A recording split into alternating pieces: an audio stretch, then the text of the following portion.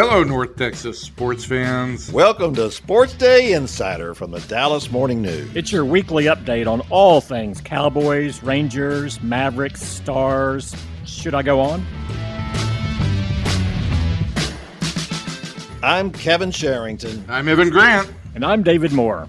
We break down the calls, the playmakers, and all the inside scoop right here every Tuesday. And you can stay up to date on every SportsDay Insider episode and other great shows. Just follow the Dallas Morning News wherever you get your podcast. And if you like what you hear, don't forget to rate the Dallas Morning News feed. It really does make a difference. Guys, can we get the show started? Well, let's do it. Here we go, sports fans. Hello, everybody. Welcome into SportsDay Insider. I am Kevin Sherrington, joined today by David Moore. Hello, David. Hello, Kevin. And based off of last week's show, let me start by saying you and I are not the Buc-ee haters in the group. That is correct. Mr. Anti-Buc-ee is also joining us this week. But there are some similarities, though. Yeah, well, you know, what can you say? Hi, Evan Grant. Yellow. And I understand that you were on the road and maybe stopped at a Buc-ee's? Yeah, I stopped at a Buc-ee's. It's not like I sat in the pews there and worshipped at the Beaver. I mean, I like Buc-ee's just fine. Like I said, they have beautiful bathrooms. Beautiful. Did you take a selfie? Did you take a selfie of you and the Beaver? No, I did not. I started to, but I just couldn't. We were too big to fit in one frame. I like the bathrooms there. I like the soda machine. I like. We should point out the soda machine is not in the bathroom at Buc-ee's. No, I think we should point that out. And I like the roasted nuts. I like a good roasted nut. They had some cinnamon roasted. Those are good. Yeah, those are good. I got some of those, but I didn't feel the need to, on the way back home from Houston, stop and pick up a pellet smoker and shove it into my car. Nor did I feel the need to buy a tray full of kolaches. It was all good. So your objection to this place is that it just has a lot of stuff, and that really bothers you. No, I have no objection to it whatsoever. I also don't consider it to be a religious pilgrimage. Listen, have you noticed that in a lot of these places, like Madisonville, which is, I'm sure, the Buc-ee's that you're maybe. No, I didn't stop in Madisonville. Okay, well, that this is really all they got going on there. Okay, Roy City, Madisonville, Melissa, Roy City. I'm going to make sure to mention this to Taylor Hearn tomorrow. Yeah, you can tell Taylor Hearn that all you want. He knows that's true. That's that. You know, he's not. Is he still living in Roy City? No, I think he's living in Dallas. Yeah. See. Okay. Okay. You're so dismissive of Buc-ee's. Let me throw something else out at you. Whataburger. I'm not dismissive of Whataburger. Now, I will not engage in the Whataburger versus In-N-Out debate because there's no winning that. Even though In-N-Out is better. Oh, no, it is not. See, now you're being dismissive of Whataburger. So you went after Buc-ee's and now it's Whataburger. Absolutely. Okay, we've chased this beaver as far as it needs to go down the trail. Let's move on with the stuff that really the people are here. I'm sorry, did you just say chase the? I'm just not even going to go there. Yeah, just leave that. Leave that alone. So now we're going to talk about the Mavericks. Seemed like something happened last week over there in the Mavericks offices. Yeah, something happened. I can't imagine. I got to tell you, I can't imagine what it was that Donnie Nelson said about Bob Voulgaris that rose to the level of him getting fired by Mark Cuban. I know Donnie a little bit, and he has always been very careful, extremely careful about doing anything that would get him in hot water with Mark Cuban. But apparently it just rose to a level in Bob Voulgaris's fairly sudden rise in the organization, which offended several people. And so that led to the dismissal of Donnie Nelson as general manager, which led to the walk of Rick Carlisle as the head coach. And who knows what happens after that.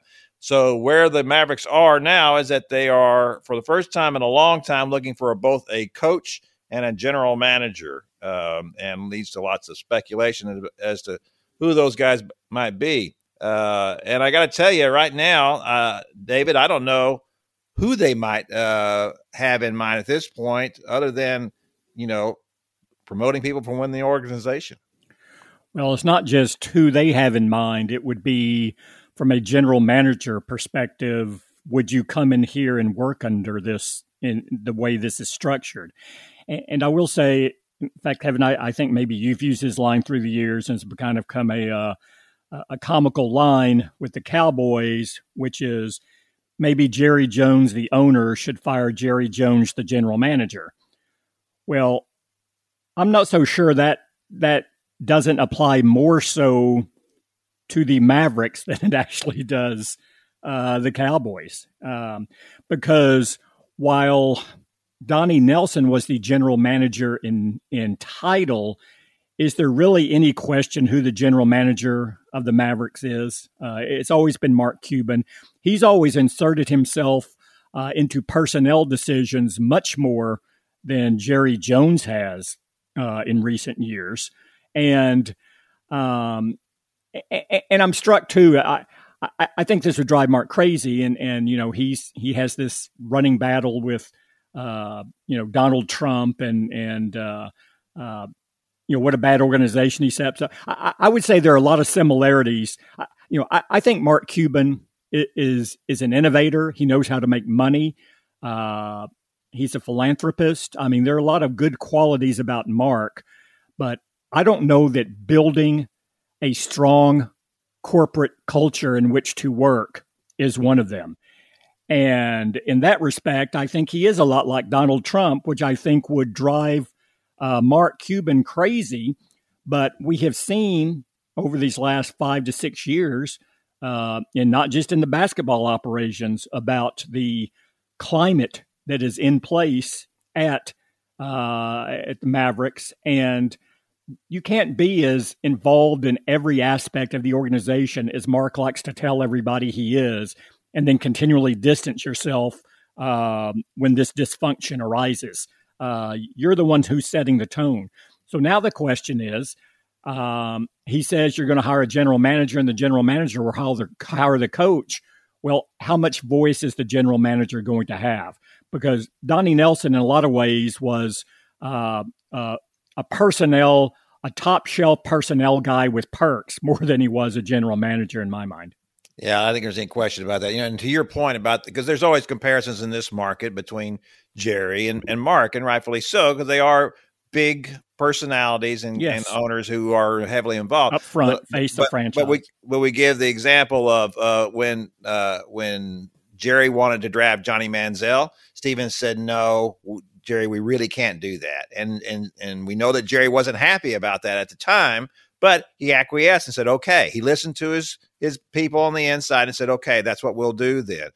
Let's go over to when Donnie went to Mark and said, "Hey, I want to take this guy from Greece. I want to take Giannis Antetokounmpo." He goes, as in his colorful language was, I'm putting my blank on the table here, and I am saying this is the guy we should take with the 15th pick.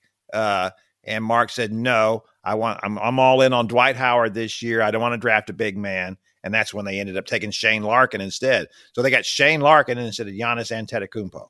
So in that case, when you are the guy making the final call, you are in effect the general manager. That's the thing we always said about Jerry Jones. I realize that Will McClay is making all the draft picks, but in the end, Jerry Jones is the guy who signs off on these, and so therefore you are the general manager. If you're the guy saying yes or no in the end, then you are the guy in charge. And again, if you're if you have control or that sort of clout in an organization now, why would you come to the Mavericks and wonder what the power dynamics are? I mean, based on what we've seen, you know what the power dynamics are. You would have to give assurances from Mark Cuban that, no, I will step out of the way. I'm giving you wide latitude. Now, I think it was easier for Mark to do that with Cynthia Marshall and those issues and stepping back, because he really wasn't involved in that day to day, but he's still so associated with the product on the court. He's there constantly. He's not going to divorce himself from that. So I think it really limits the search in a lot of ways. And he can give an assurance that he's going to step back. But when you own the club, you don't have to keep your word, and I think it's pretty hard to fight, your nature and what's made you successful and gotten you where you are. Why would he change now? Well, that's exactly right. So, the speculation early on has been that like Masai Ujiri, the GM of Toronto, would be a favorite for the job. Obviously built a title team there. He's not under contract, or his contract is about to expire. I'm not sure exactly what the details of it are. But the question would be, if he had total control there in Toronto, why wouldn't he either A, stay there if everything was amenable to that, or everybody was, or take one of the other jobs that's going to be open this summer someplace else? So I don't know why if you're a general manager with your choice of places to go, why are you going to pick the Mavericks? I know this is a great place to come because of Luka Doncic. Obviously, very attractive to have a top 5 player in the league. That's why you would come. I mean, that you don't have to go any further. The one overriding selling point would be, you get this top 5 talent, and how many jobs around the league are going to offer you that? Now, there are all kinds of pitfalls, but here the other thing that Mark Cuban can always make up for with any of this is just money whipping somebody if he wants to. And for a lot of guys, that will provide the solution, but it may not provide the solution. It may provide the solution to finding you a GM. It may not provide you the solution to finding the right GM. This is something I think that Mark and Jerry, this is has always been, just as you guys said, and always will be, when you're dealing with owners who have absolutely huge egos and who insert themselves into player personnel decisions. It makes GMs who are happy running their own organizations very, very hesitant about signing on there. You get somebody in these kinds of situations, what you end up with is a John Hart. You end up with somebody who made his bones somewhere and is just looking for a payday to hopefully swoop in, get a world championship, and basically add to your legacy. That I think is the fundamental concern there. Well, and Mark Cuban and Jerry Jones don't establish a management culture. They're really a cult of personality.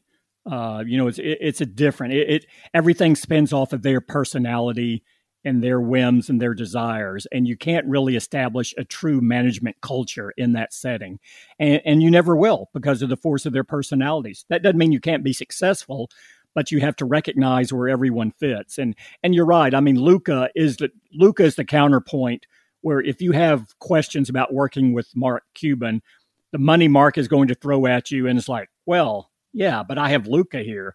2 years, I'm going to hit on the moves that we're going to be, we're going to be good enough where it's going to keep Mark off my back. And I'll be able to convince Mark to listen to me. There's always that. I'll have that grace period. I'll have that honeymoon period. I'll make it work in the short term. I'll get the right coach in here, and then him and I can kind of form a coalition, and we'll have some power initially to do what we want. Then if now in that situation, it's going to dissolve more quickly if you don't work, if it doesn't work.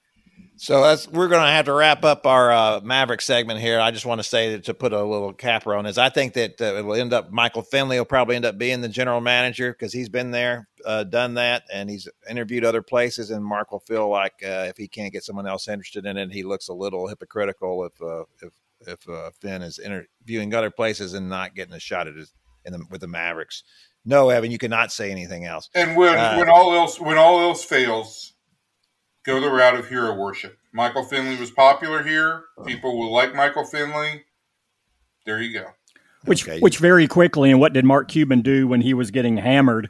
And the Morning News ran a story about the dumpster fire, and which I believe Mark certainly took exception to.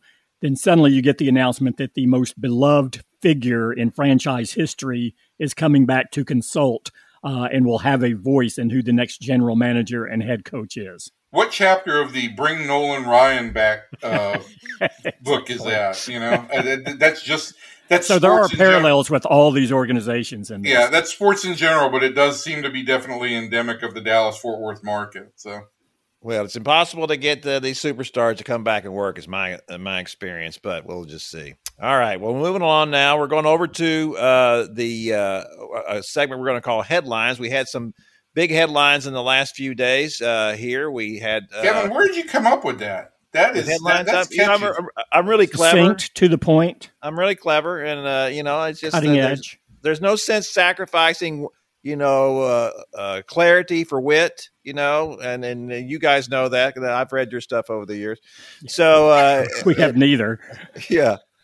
So at any rate, Carl Nassib came out the other day announcing that he is gay, the defensive end for the Raiders, who has been a very good player in the league. And as the groundbreaking aspect of that is that he's the first active player in the NFL to make this announcement. We've had other players who said after their careers were over or before they ever even had a career, as in the case of Michael Sam, who came and was with the Cowboys briefly, but was never an active player, that they were gay. So this was new and this was different, and this is good that this ground has been broken here, because it makes a difference. I think when a player who is had the kind of impact that Nassib has had, it makes this kind of announcement. Well, and I think we all get caught up in the coming out statement and all of that, and we get caught up in what was said, and then we didn't know he was gay, and relationships in the locker room and all that. And listen, the purpose of this whole thing, as Carl said in his video, is not he's a private person. He's not a kind of guy who wants to go out there and be a spokesman for anything. He hopes that these kinds of Instagram videos will eventually fade away because people will just be comfortable. But his announcement and what so many teams are now doing with Pride Days and things like that are simply to say to people, live your lives. It's okay to be who you are. And we want you to know that there are other people out there who have gone through the same struggles that you have. And I thought it was really significant that at the end of his Instagram video, Carl Nassib announced a $100,000 donation to one of the largest suicide prevention hotline agencies aimed at the LGBTQ teenage community. And that's really what it's about. It's about it's not about going out there and saying to the world, I'm gay. It's about it's about telling people, live your life. It's okay to live your life. And there are resources out there for you. Yeah, right or wrong, the NFL is kind of one of the last bastions of this, isn't it? I mean, professional sports in general, and I think even pro football on the farther end of that spectrum. I mean, Carl, I believe there have been 15 players, NFL players, who have acknowledged that they are gay. But Carl's the first one to do it while he's still playing. All the others, like I said, were retired. Or in the case of Michael Sam, never played in the league. Now, if you remember, Michael Sam was 7 years ago, and a very good player at Missouri, wasn't drafted, and people knew he was gay, and the NFL 7 years ago was dealing with the issue of, well, how is this going to look? We don't want this statement to come out about us. And the Cowboys, the Cowboys asked him to camp, and he was actually with camp in the Cowboys. And, there was a belief that Dallas kind of helped save the league from itself by inviting him to camp, because he was a good college player. And look, he would have been invited somewhere, even though he wasn't drafted. There were reasons why he wasn't drafted. But again, I think in a lot of ways that had a chilling effect, because I think a lot of individuals saw the focus that went on Michael Sam and how much everyone was talking about that. And I know there's some people in the community who believe that had a chilling effect on anyone else wanting to come out in the aftermath of that and dealing with that. And there was a thought was, well, you really need an established player for this to really get the conversation and thoughtful conversation. Otherwise, if you're getting a player who is questionable whether from a skill set standpoint he would ever make the league, that message that you would hope to have is lost. And very quickly, one of those 15 players in the past that did play in the league was Jeff Rohr, Cowboys linebacker here for quite a while. Well, I think in the end, Evan, you talked about let people live their lives, or people live their lives. I think the other message is let other people live their lives. We all talk about personal freedoms, right? And yet we want to tramp all over somebody else's. I don't understand that. I don't understand the hypocrisy of that, to say, you got to let me live my life. You got to let me have all these things that I want to have. But if somebody else wants to live their life, oh, wait a minute.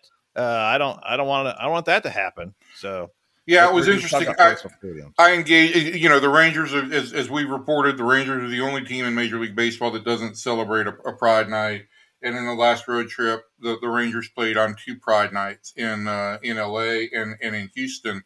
And so it made you that much more attentive to everything that was going on around you. And I simply, again, came away from both those nights thinking it's not engaging with fans.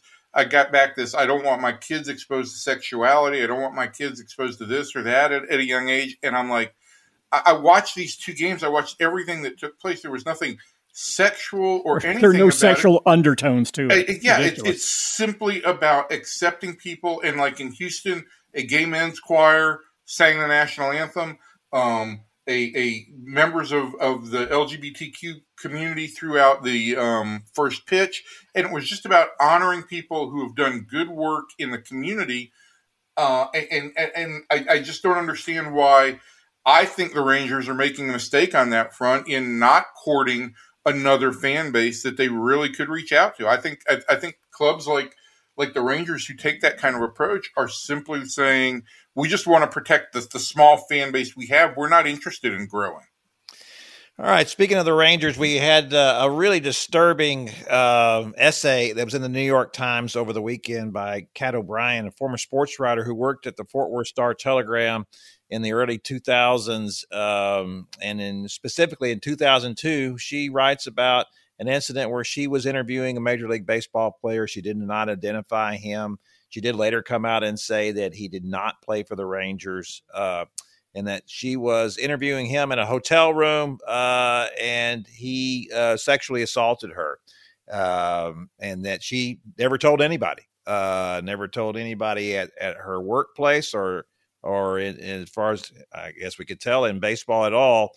And then that only came out after Jared Porter, the New York Mets former general manager, it came out to light that he had been sending sexually oriented texts to reporters, female sports writers, and he was fired. And so she decided to come out in support of that because she didn't feel like the environment in baseball has changed. Evan, you have been around a lot of baseball clubhouses, and so have I. And I have to say, and I noted this in my newsletter Monday, just on average, of all the sports dens that we have available to us, I think Major League Baseball's is the most backwards of them all. Well, I think, one thing is you've got more access to the baseball clubhouse, so you see it more often, or at least you did prior to the pandemic. But yeah, there's some degree of backwardness to it. I think that there has,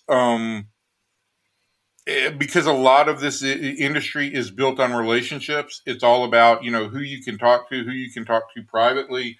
And because of that, and because there's something going on every day, it lends itself to some poor behavior. But what I have been pleased to see is that there are more and more people bringing this stuff to the forefront and letting us know what has to change here. I just, having been around that beat in 2002 when Kat was working as a backup, really kind of covering high schools, and being around a number of women over the last 15 years, starting with Emily Jones. It shocks you to hear that these kinds of things happen and nobody has any idea about it. You know, one thing Kat said the other day was, I've heard from a lot of people saying I'm really brave to tell this story. And she said, no, I've been brave to live it.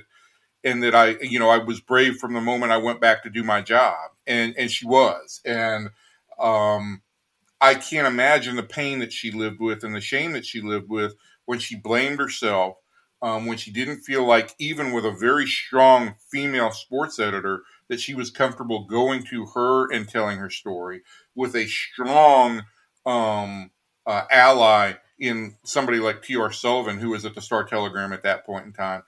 It's a really overwhelming feeling when you just feel like you can't turn to anybody, and not because anybody's giving you any kind of negative feedback.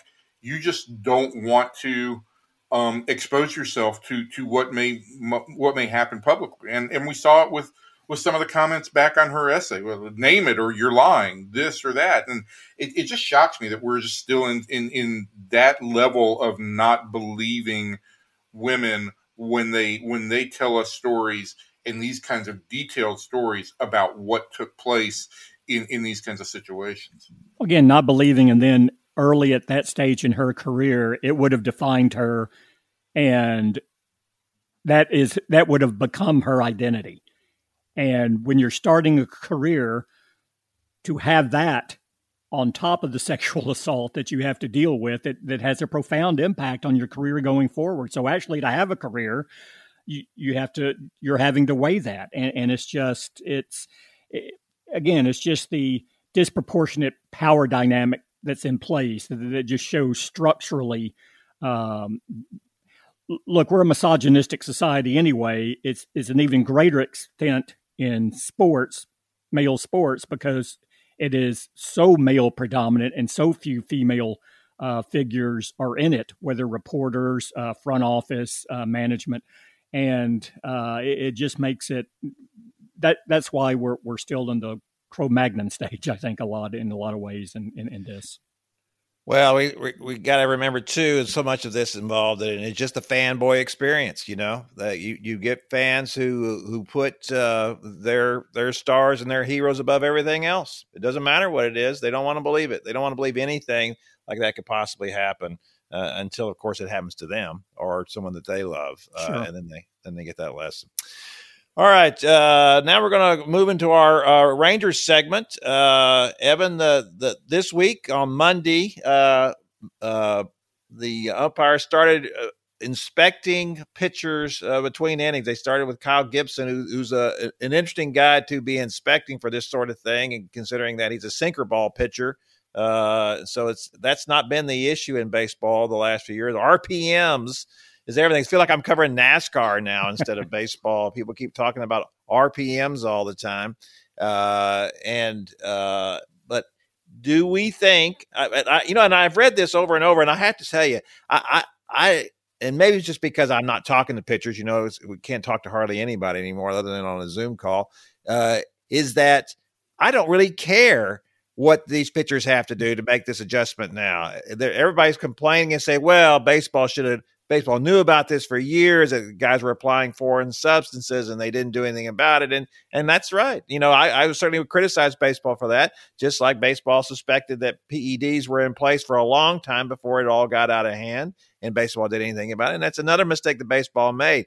But I really can't say to players and pitchers, hey, I'm really sorry for you that you were using this foreign substance on baseball and you finally got caught. It's like saying that when a guy's coming out of the bank with the money in his hands and he's running from the cops, it's like, hey, they were letting me steal this money for years and now they're going to arrest me for it. I really have a hard time with that rationale. Yeah. I've always kind of struggled with the idea that, well, I just put a little stuff on there just to improve my grip. Well, and it's a safety measure. Well, if the safety measures are needed, Listen, if you're so concerned about the safety of other players that you're not going to throw at their head or their ribs if they show you up on the field, right? Right. By definition alone, that statement is hey, yeah, I use this stuff to enhance my performance. And baseball never had an issue with it. Baseball, like you said, I mean, it's kind of a good old boys network, and just kind of wink and a nod, and we'll all police ourselves. You don't worry about us. And it took Major League Baseball watching, again, teams and pitchers use technology to completely exploit a rule for Major League Baseball to enforce a rule that's been on the books from the time that pitchers used to spit licorice juice on the baseball. Okay? I mean, that's how far back we go on this. So, listen, I just found the whole thing kind of comical last night. I asked Kyle Gibson after the game, I mean, did you feel like you had been through TSA security? Did you feel like, you had been subject to drug sniffing dogs? And he said, well, it was kind of like walking through with a clear pass at the airport. They, no line, no wait, no, nothing sticky. Okay, let's go. So, I mean, they didn't even swab his hands with that little thing and put it in the computer. If this is what we've got to do to make guys play by the rules that are on the books, and this is what we've got to do to make guys play by rules on the books, and if it looks silly, then I think, we all have fun with it and make fun of that. But that's basically what baseball and its pitchers and the organizations who have endorsed this practice, all deserve is some degree of ridicule.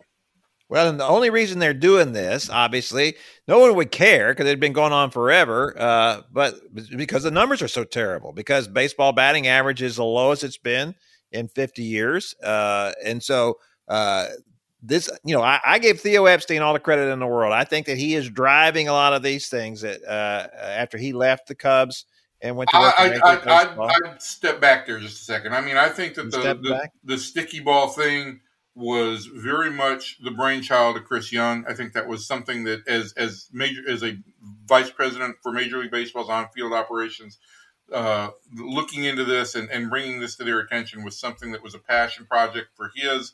Obviously, it didn't pick up real steam in terms of enforcement until after he left to join the Rangers. But this was very much on the books last year.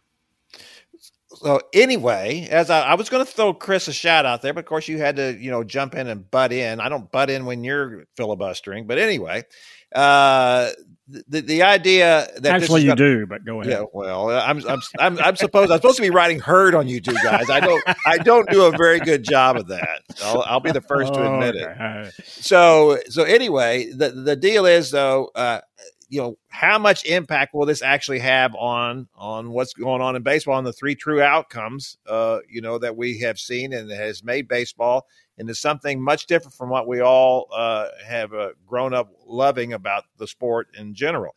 So, we've seen the numbers in June prick forward up a little bit. And of course, there's a debate on whether that's just affected by the fact that it's warmer now, the ball rises. That's going to have some effect of it a little bit, as well.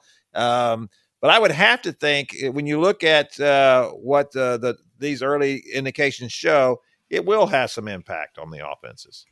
Yeah, I think it will. I mean, you're going to see more and more teams being unable to use the kind of elevated fastball and wiffle ball sliders that we've seen over the last couple of years. And that's why a guy like Gibson does stand out, because he's more of a sinker slider pitcher than a overpowering arm.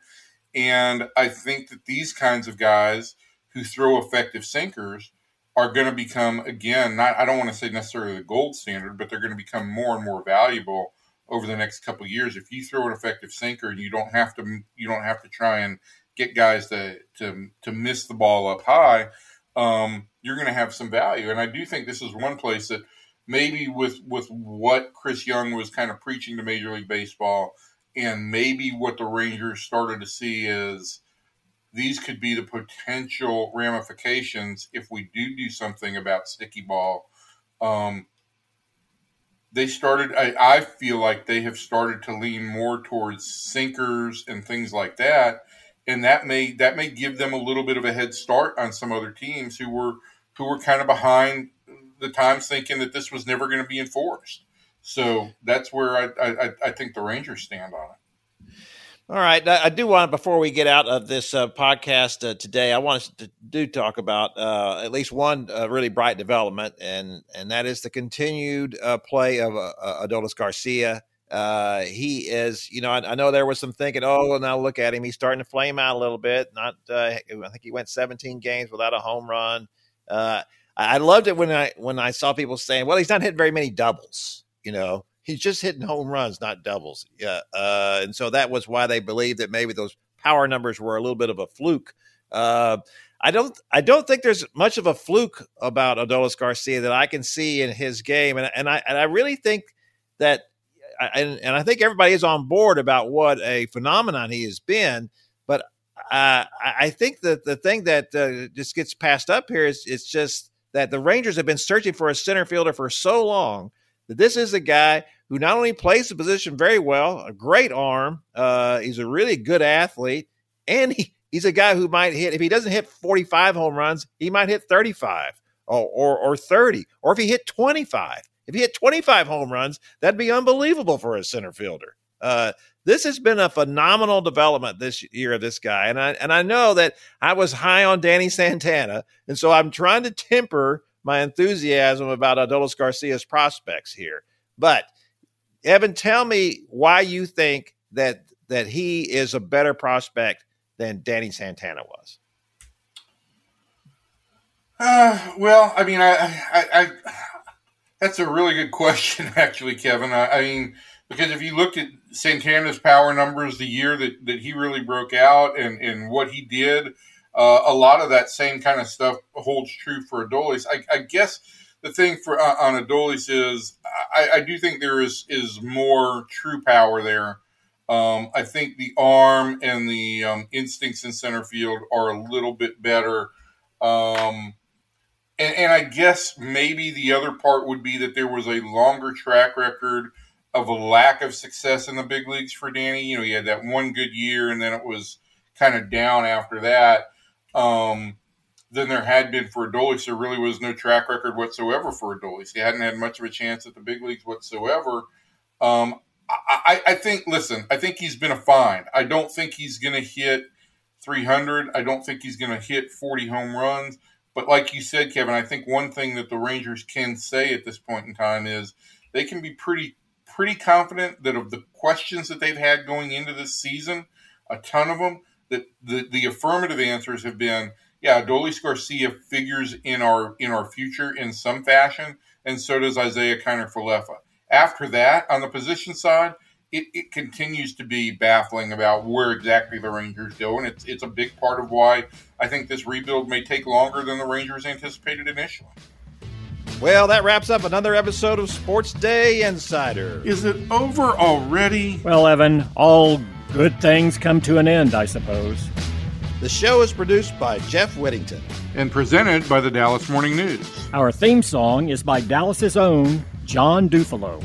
Don't forget to follow the Dallas Morning News wherever you get your quality podcasts. You'll never miss a Sports Day Insider episode, and you'll discover some other great shows. And if you liked what you heard, please rate the Dallas Morning News feed and give us a review. It helps us reach other sports fans and news junkies. Learn more about this show and other shows at dallasnews.com/listen. You'll also find special Dallas Morning News subscription rates just for listeners. Thanks again for listening. We'll see you back here next week.